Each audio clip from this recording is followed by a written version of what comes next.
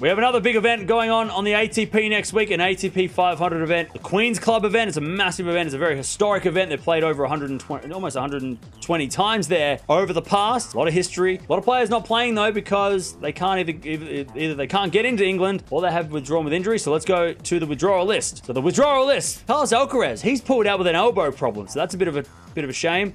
And Monfils has also pulled out. So not the big list of players that have withdrawn, because most of them have gone to Hella to play, but still, some big names not playing in that one. All right, so here is the top of the draw. There's 8 seeds in this one. Top 8, all 8 seeds get to play the first round. No buys in the first round in this one. Casper Ruud is the number 1 seed. Interested to see how he plays on grass after the French Open. He takes on the wild card Peniston in the first round. Then we've got Cerundolo versus Martinez. Winner of that will play either Ruud or Peniston in the second round. So a lot of clay quarters in there and a British player. So that's an interesting part of the draw.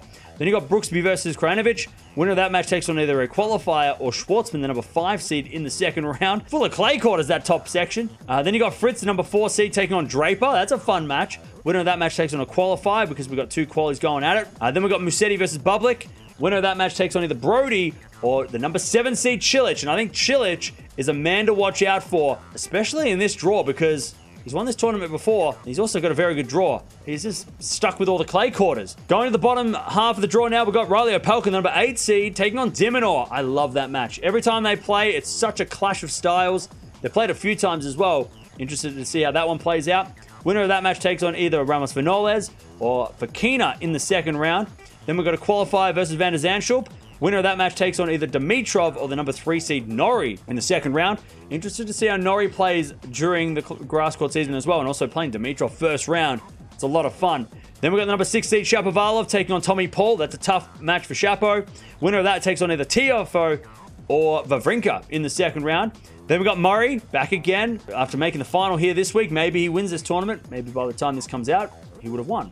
He plays Sonego in the first round. Winner of that match takes on either Evans or the number 2 seed Berrettini. So we could be getting Murray versus Berrettini 2 back-to-back in the second week of the second grass court event. So we could be getting back-to-back Berrettini-Murray matches.